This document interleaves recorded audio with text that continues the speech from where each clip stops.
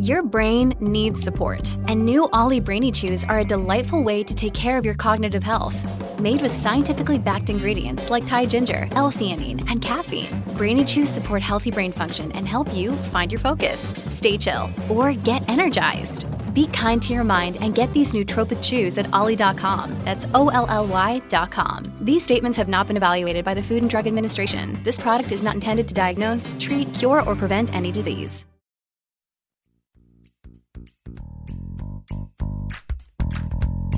I'm Hemant Mehta. And I'm Jessica Blimke. And you're listening to the podcast for FriendlyAtheist.com. You can now listen to all of our episodes and see show notes at FriendlyAtheistPodcast.com. By the way, we now have a merchandise shop on the website. So if you want your podcast swag, and you know you do, go to our website and click on the store tab. Keith Devlin is a mathematician who is also known as the Math Guy on NPR's Weekend Edition. He's written several books explaining math to the masses, and he's the co-founder and executive director of Stanford University's Human Sciences and Technologies Advanced Research Institute, better known as H-STAR. Keith, thank you for joining us. And can you explain to us what H-STAR actually is? Besides what should be your rap name. With you. Besides your rap name, which it should be. No, your rap name. My rap name, too, yes. It's one of these classic academic titles. The letters H-STAR stand for Human Sciences and Technologies Advanced Research. And it's an institute, a multidisciplinary institute that does research and that's suggested by the name. It's research that involves the human sciences, but also with technology. So we basically fund research and we support research at Stanford. It's all Stanford internal research, although we do collaborate with universities and governments all around the world. But we deal with research that intrinsically involves both the human sciences and the natural sciences, engineering, and technology. So I have a pretty basic question for you. I mean, I majored in math. I taught math for several years. I'm pretty decent in math. And yet when I've seen math research papers or anything like that, I am so lost. Why is math so hard? I mean, I'm not bad at math, but I'm totally lost when it comes to advanced stuff. And I know I've taught so many students who have trouble grasping what I now consider the basic stuff. What is it about math that makes it so hard for some people? It actually changed quite dramatically about the middle of, starting in the early 19th century, but predominantly during the 19th century, it changed into an extremely abstract discipline. It went off in many different sub-directions, each one getting increasingly abstract, certainly built on the basic ideas. But those basic ideas of sort of algebra and arithmetic and geometry and trigonometry and so forth, and then calculus from the 17th century. Those, in some sense, had been worked out. They'd been well worked out. They were full of applications. But each of those and various other disciplines in mathematics led to sub-disciplines, and those sub-disciplines led to sub-disciplines. And as mathematicians went out on these various tracks, these different paths, and bifurcated their interests, it got more and more abstract. The notations got more abstract. So that today, someone like me, who's been a professional mathematician all my life, I got my PhD by going down one track and going down a long way till I got to the frontiers. But by that stage, when I'd got a PhD and people regarded me as a professional mathematician, which indeed I was making money doing it, I could no longer understand the mathematics done by my colleagues down the corridor because they'd gone down a different path. So the way you feel about it, Herman, and most people feel about it, I feel about other branches of mathematics. When Andrew Wiles solved Fermat's last theorem in 1994, because I know him vaguely, I know him a little bit better now, I was able to I actually got a signed copy of his paper, which is one of my treasured possessions. Absolutely awesome. But I opened it, and I couldn't get beyond about 3 or 4 sentences down the first page. It was clear that as a professional, if I was willing to devote maybe a year of my life to learning that branch of mathematics, I could probably begin to understand it. But it was as alien to me as any branch of modern mathematics would be to a layperson. So it's the same in the field as it is to someone outside the field. For someone like Andrew Wiles, who is known as this great mathematician who solves one of the great mathematical problems, I mean, it sounds like what made him so powerful and what makes him so powerful, he is grabbing math from so many different frontiers, to use your word, and bringing them together and finding connections no one else did. How is he able, I don't know if that's right or not, but how is he able to draw around, how is he able to figure these things out? That it wasn't really many different fields. The thing that happened, and there was an element of luck in this one, was there were two fields of mathematics that for various reasons, accidents of advisors and who he'd been working with, there were two branches of mathematics, two distinct ones that were actually thought to be very different, that he knew very well. It turned out that the solution to Fermat's last theorem required the marriage of those two branches of mathematics. So he was almost unique in being a master of the very two areas of mathematics that needed to be brought together. That's happened in other disciplines, other proofs as well in mathematics. Very often what's happening these days is when a problem has resisted solution for many years, it turns out that no single discipline is enough to solve it. You need to marry two disciplines. And the mathematicians who have done this have been mathematicians who've known those two disciplines. I'm not sure if there are many or any mathematicians who are masters of three different branches of mathematics. And it may well be that some of the unsolved problems of mathematics may require mastery of three branches of mathematics, and we may not ever have such a mathematician today. Now, we used to many years ago. I mean, Euler, back in the 1700s, was renowned for being a master of many of what were then the leading branches of mathematics.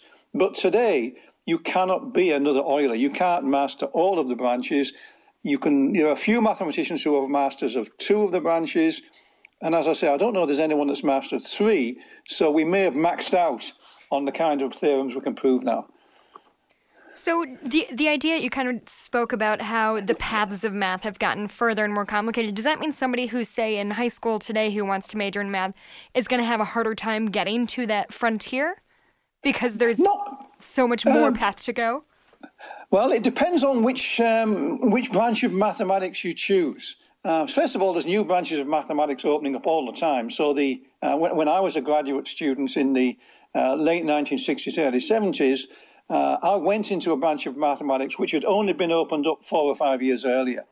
And so there was still plenty of results to do. It only took me maybe 6 months to get to the frontiers of that discipline. And that's still the case today, so that the smart people who really want to sort of make a career will choose new mathematicians. There are many cases, by the way, of very smart people becoming graduate students. They talk to their potential advisor and they say, I want to work in number theory because it's been going for hundreds of years. And the advisor will say, well, you can if you want, but if you want to get a PhD in 4 or 5 years, you'd better put that to one side, work on something else, get your PhD, and then if you still want to do number theory, say, move back into number theory. And so you have to negotiate your way through this field. But mathematics is constantly growing.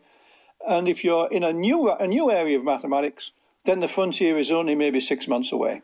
Okay, I'm really sorry to be dense, and I hope I'm speaking for some of the listeners because I'm sitting across from a math teacher. I'm talking to a mathematician. I was a literature major with an incomplete dance minor, so I hope I'm speaking for more people. When you say branches of math, what I don't know what that means. Can you give me examples of branches of math? And I'm so sorry to be so basic. I'm just trying to begin to access this conversation. The ones that are familiar to most people are things like arithmetic, geometry, trigonometry, different parts of mathematics. Then, of course, there was calculus, probability theory. Today, there are things like sort of dynamical systems, which is related to fractals. There's branches of mathematics being developed in connection with biology. There's lots of branches of mathematics came out in connection with physics. Okay. But they're just these different subdisciplines that, in the case of a high school, would be maybe a topic. The teacher will say, this week we're going to study trigonometry. Sure. Next week we'll do a geometry. Those are branches of mathematics. Okay. So what did you study? As a graduate student, I studied, in the general term, I studied something which at the beginning of the 20th century would have been called logic, mathematical logic. But by the time I came into it, in the 1960s, logic had already split up into 6 or 7 subdisciplines, and I picked a discipline called set theory. And set theory had split up into several subdisciplines as well. I worked on something called axiomatic set theory, and within axiomatic set theory in 1963, a new subdiscipline sprung up called independence proofs. And I was within 5 years of the splitting up, so I got into this whole area known as independence proofs. Are there math schisms between the independent, like gangs? Yes, like religious sects. The Jets and the Sharks?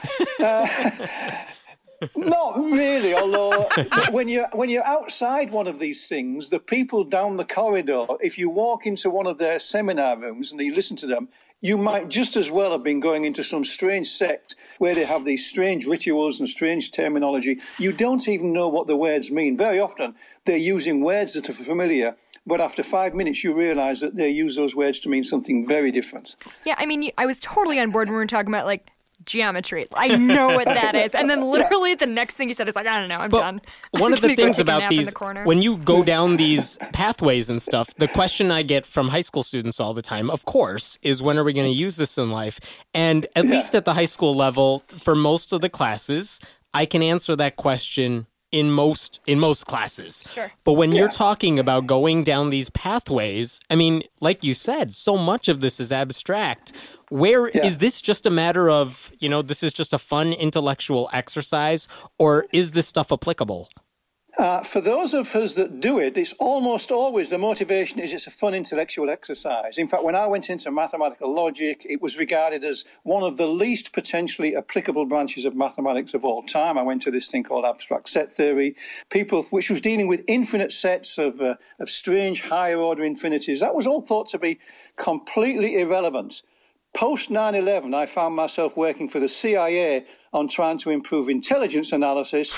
And why did they ask me to join? Because someone at the CIA had read my stuff. I think people at the CIA follow me all the time these days, actually, and the NSA even more so. But the CIA, someone had read some of my papers, and they said, what this guy's doing might be relevant to us as we try to improve intelligence analysis. So within a few weeks of 9/11, I was working on this big national project. It wasn't classified. I mean, I can talk about it without having to kill you afterwards.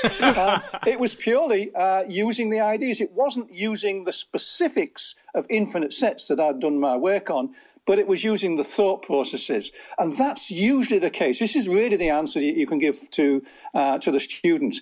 Almost any branch of mathematics, the actual problems you're working on are probably not the kind of problems that would crop up in real-world examples. But the kind of thinking you develop to work on those problems can and very often is extremely valuable in the real world. And in my case, it turned out that the kind of thinking I'd been doing to work on these problems of infinite abstract sets turned out to be just one of the things that was required to understand the complexities of trying to do intelligence analysis in a global world. I got to say, of all the ways I've ever thought about dying, being killed by someone who's been on NPR has never crossed my mind. I really feel like we kind of buried the lead, that we got to CIA 10 minutes into an interview. We need to make sure we put that in the show notes. Yeah, sorry. We'll put that in the show notes, CIA. I mean, I will. They'll never come after us. Hammond, to your... Yeah, listen to this program and then you'll have to be killed after. Right. Hammond, to your point, though, like, I got started in the current job I have. I'm a writer by trade, and then I kind of moved on, and I use algebra every day.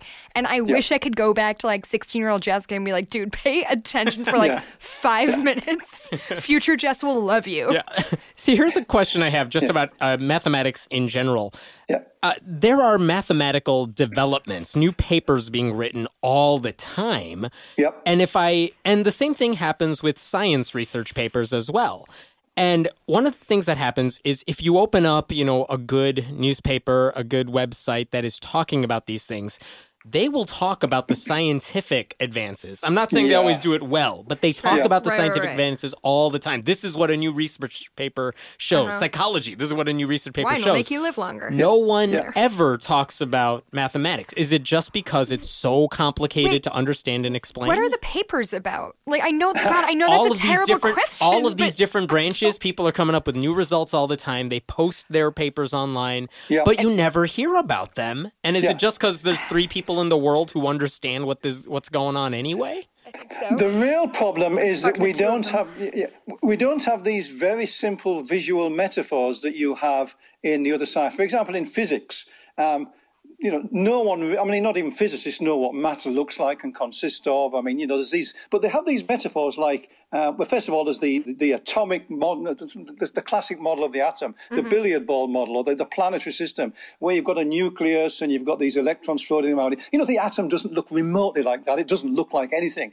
And yet that's a nice metaphor to have in mind. Sure. Or Brian Greene talks about string theory, and he talks about these little loops of vibrating strings. Well, because string theory is so accessible. But it's so. Yeah. But you've got the metaphors, and so you've got these physical metaphors, and they actually prove quite useful. Mathematics, the metaphors themselves are abstract, so you can't even talk about them in terms of the real world. But can you can somehow come close. I mean, the reason I got on I became the math guy is it turned out that through an accident of birth, or the way I think, some of my metaphors actually can be sort of visualized. I once talked about gravitational pull by talking about rafting down a river, where you're rafting down a river and you come to the rapids and there's two rivers go off and you're in the middle of the rapids, and then you're in an unstable equilibrium, which means a small push with the oars can send you either careering off to the left or careering off to the right. Now, I use that metaphor to talk about unstable equilibriums with sort of planetary systems.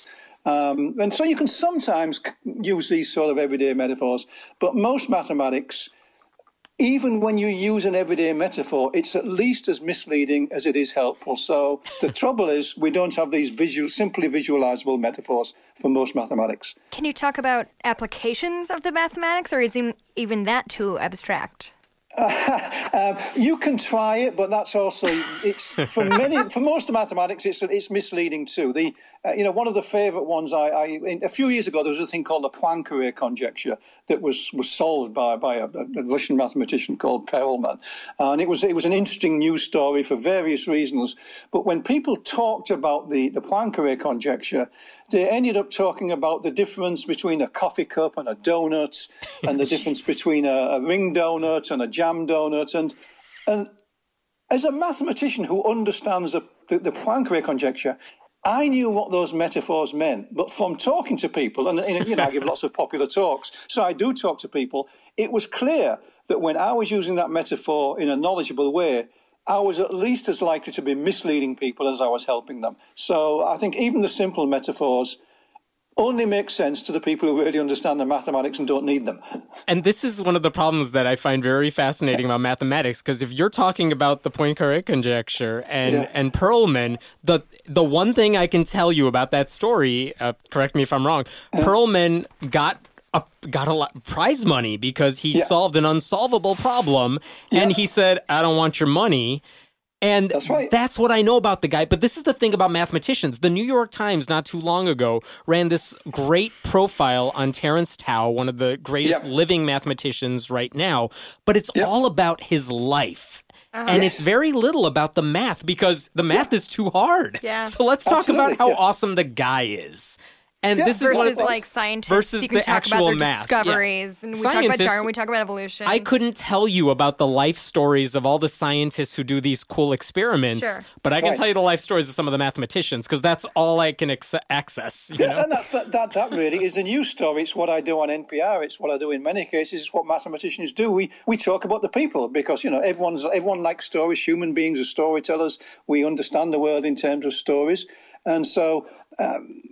When you've got something that's completely inaccessible, shift gear and talk about the mathematicians. And the mathematicians they're interesting intrinsically just because they're mathematicians, for one thing. They do this weird stuff that nobody else understands. So that already makes them a sort of an interesting case. Mm-hmm. Do you think this is a problem with journalists, or not a problem, but like this is an issue with math, where if only there were journalists that better understood math, we might actually get a better understanding of what's going on here? Or is that's not going to happen in the same way a great science writer can really elucidate what's going on? The reason some people like myself, Ed Frenkel, one or two other people, Stephen Strogatz, you look at the people who are sort of science journalists on the radio and the magazines, the newspapers, we are professional mathematicians. So really what's happened is a small number of us that are in the business have stepped up to the plate and done the science journalism. Even when you look at these mathematicians like Erica Claridge and one or two others that are professional journalists, they have PhDs in mathematics. UC Santa Cruz many years ago started a journalism school to teach science journalism to people with PhDs. And a whole bunch of people came forward and sort of gave up the academic research career and became journalists. So the only people who write science journalism for mathematics now are either professionals like myself who do it on the side, or they're people who have been professional mathematicians who switched and became journalists. But without a PhD in mathematics, it's almost impossible to write good mathematics journalism because you just don't have the internal understanding of the subject. How do you approach a subject if you know certain branches of mathematics very well? Can you tell us about a time when you tried to cover, a brand new branch of mathematics for you? What's your process of trying to figure out, how to explain it to people who know nothing about it? Yeah. In fact, in 2000, when the Clear Mathematics Institute instituted the Millennium Problems, this was the year 2000, the Clear Mathematics Institute offered these prizes. They said they picked 7 of the most difficult unsolved problems of mathematics. They called them the Millennium Problems. Each one of them was given $1 million prize. The Poincare conjecture, by the way, was one of those problems. That was the first and only one so far to have been solved. But these prizes were announced in 2000 because I've got a track record as a science writer. Several publishers approached me and said, would I write a popular book on the Millennium Problems? And I said, look, I know book. 2 of the problems. I understand 2 of them. I don't know anything about the other 5. And I said, it would take too long. Well, they twisted my arm. They flattered me. They did all the usual things, took me out to dinner. And eventually I said, OK, I'll write this book. And so then I was faced with the reality of having to learn 5 new branches of mathematics to explain these problems. And it did actually take me the best part of a year. It was great fun. And I had the benefit that I was able to talk to people who did understand it. So what I did was I got in touch with experts in those domains and was able to talk to them. And the fact is, if you're an expert in one branch of mathematics, it's not that difficult to get a good general sense of a different part of mathematics, a different branch of mathematics. You won't be able to work in it, but you will be able to follow what they do and understand it because it's not that different. There's a lot of differences in the particulars, but the general approach to mathematics is such that if you've mastered one area of mathematics, you can actually get a pretty good understanding in the sense of an understanding, not being able to do it, of a different branch of mathematics. Can I ask another dumb question? I'm full of them tonight. When we say that there's unsolvable problems, what does that mean? I know that's such a stupid question. We actually use 2 words. We talk about unsolved problems. An unsolved problem is a problem that's been raised and no one has yet solved it. An example would have been the twin, well, actually still unsolved. Let's go back to Fermat's last theorem. Fermat's last theorem, until 1994, that was one of the most famous unsolved problems of mathematics. After Andrew Wiles proved it, solved it, it's now a solved theorem. It's now a theorem. And so that's the one that I can explain to my high school students because I did. So you can explain it to me. And it's basically saying we all know the Pythagorean theorem, a squared plus b squared equals c squared. Yeah. Well, what if it wasn't squared? What if it was a bigger number? What if it's cubed? What if it's to the 4th or any number bigger than that? Right. Is there any solution to that? Yeah.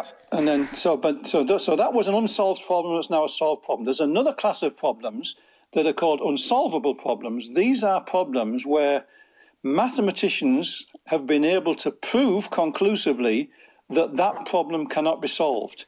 In fact, that's what I did my PhD on. The methods for doing that were developed in the 1960s, actually here at Stanford, by a deceased colleague of mine, Paul Cohen. He developed a branch of mathematics, a set of techniques that allowed you to go in and look at a problem that had been an unsolved problem and show that, in fact, it could not be solved. And what happened following his results was a whole group of us, maybe 100 mathematicians got their PhDs, by going through the literature, looking at problems that were unsolved and proving that they were unsolvable. And is that really an advance? I mean, if you say, hey, we didn't know the answer to this, but now we know the answer is there's no solution. We can't figure this out. Is that actually helpful?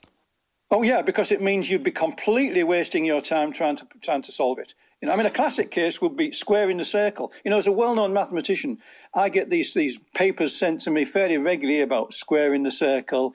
And that's been known for hundreds of years that you cannot square the circle. Knowing that you cannot square the circle means that no professional mathematician would waste a moment of their time trying to prove that you could square the circle because they know it's impossible. Now, amateurs don't understand the distinction between unsolved and unsolvable. So people keep literally wasting their time trying to solve problems which are known to be unsolvable.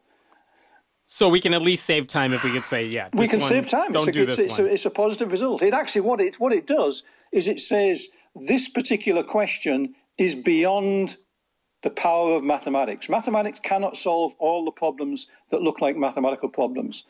You know, what else is new? I mean, in most walks of life, people accept that you can't solve all the problems. You know, if we could, we'd have solved the problems in the Middle East a long time ago. They're getting worse.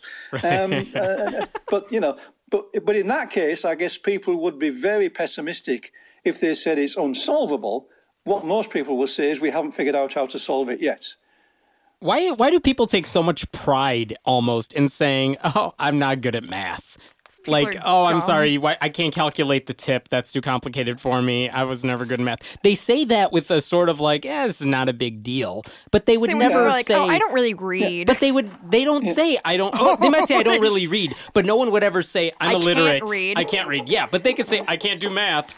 Whoops. Yeah, well, that's probably because they don't realize that when someone says that to a mathematician, we think, what a jerk. What a Philistine. What an ignorant person who doesn't even know that they are a Philistine. Because if there's a walk, you're a Philistine, if there's a part of human culture that you are proud not to be aware of, I would be horrified.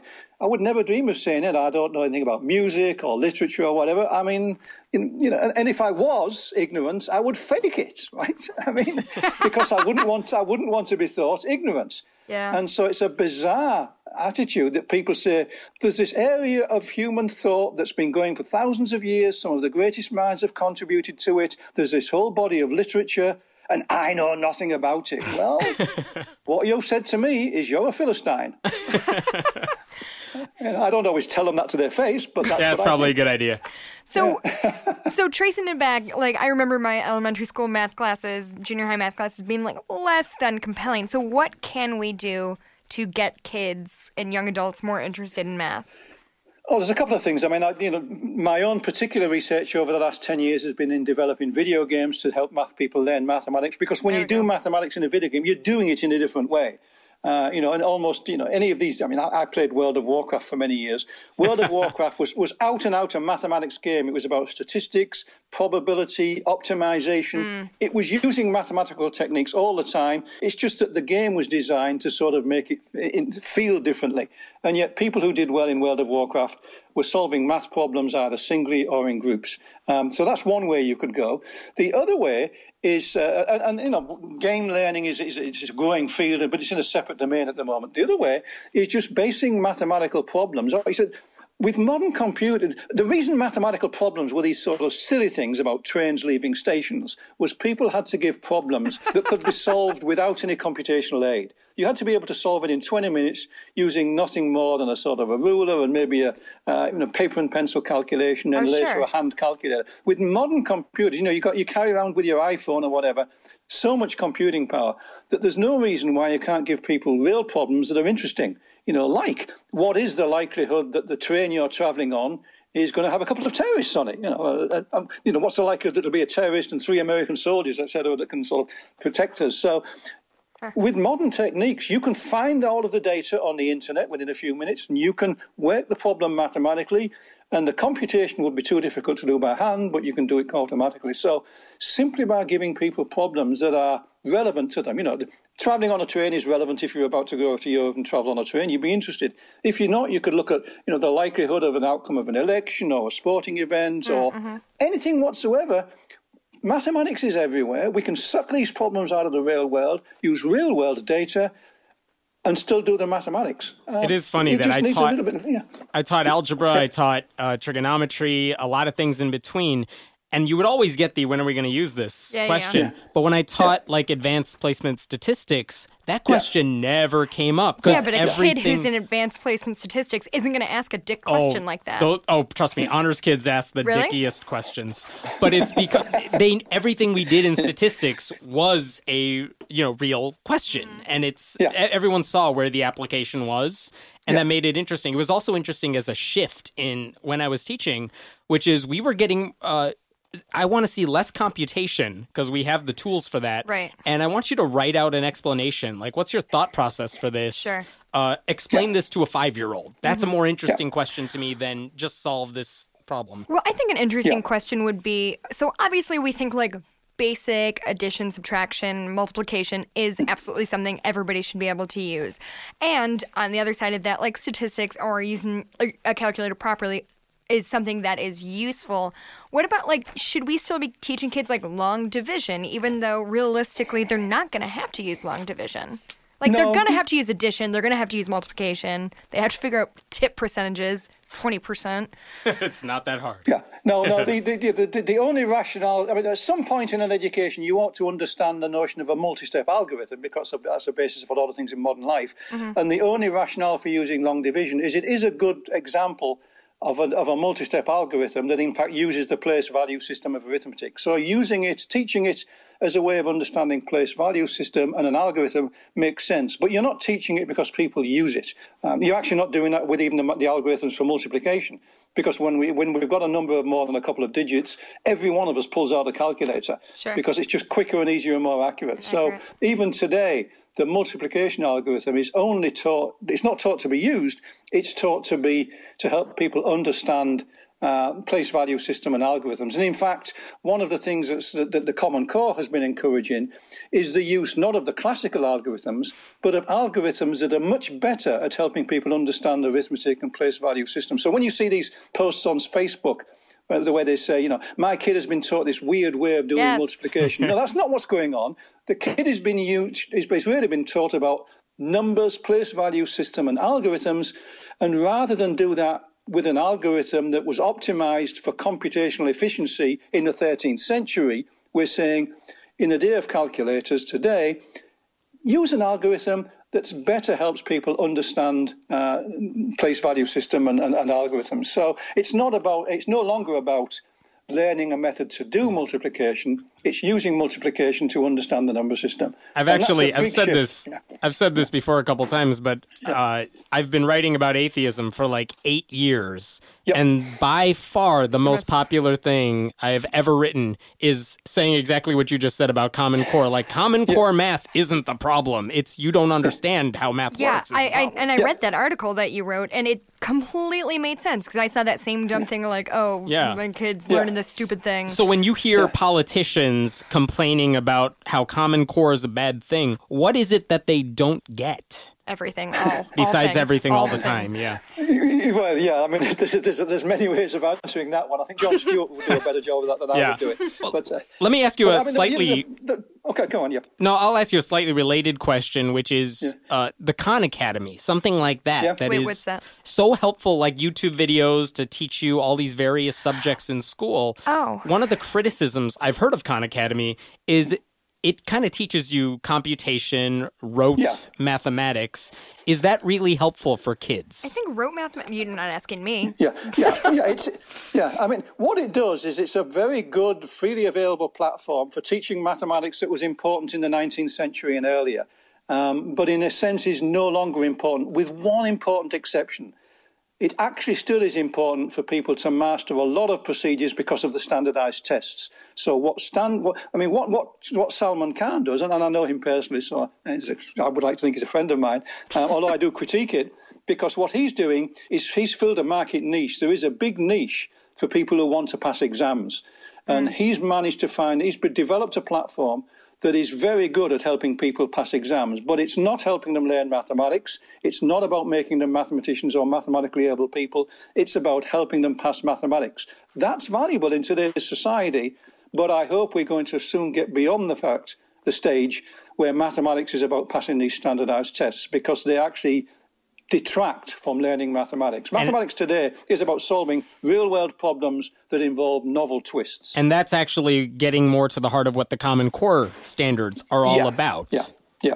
But there is Common Core is actually mathematics for the 21st century. But there is some value in learning things by rote, right? Like, you can't do the math when it's like 6 times 10 is... Like, you have to just know that off the top of your head. Like, so there is some value in learning, right? Am I completely off?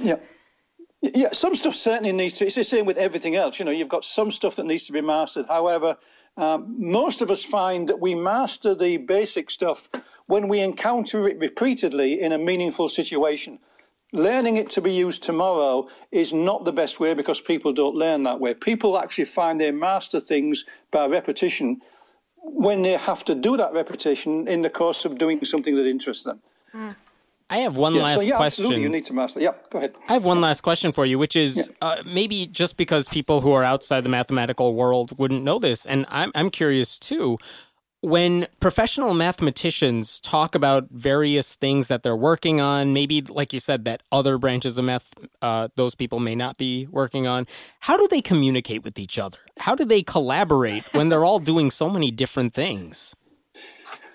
Well, as I mentioned before, even though the specific branches of mathematics have their own arcane uses of language and very specialized, the basic thought processes are essentially the same. A mathematician is a mathematician is a mathematician. So it actually, within the space of half an hour, you can get a pretty good sense of what that person's working on. You may even be able to make a suggestion that helps them solve their problem because you're going to see it in a different way.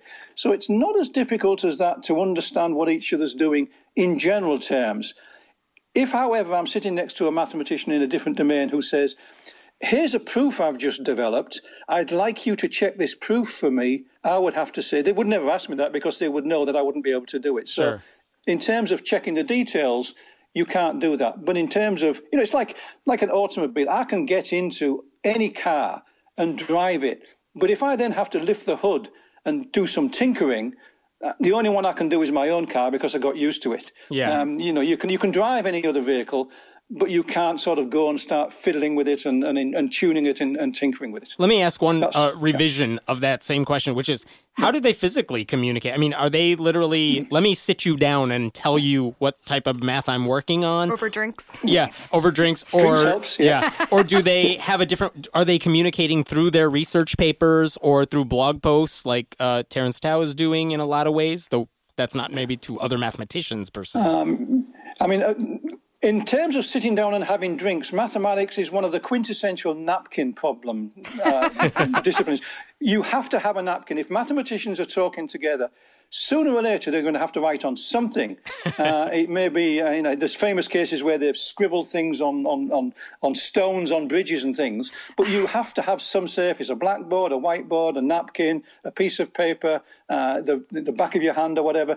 Sooner or later you have to draw symbols. And one of the reasons mathematicians can now collaborate over the internet is because all of the social networking tools now allow us to share diagrams and images and even to work together on a common workspace, because working together on a common visual workspace is an extremely powerful tool.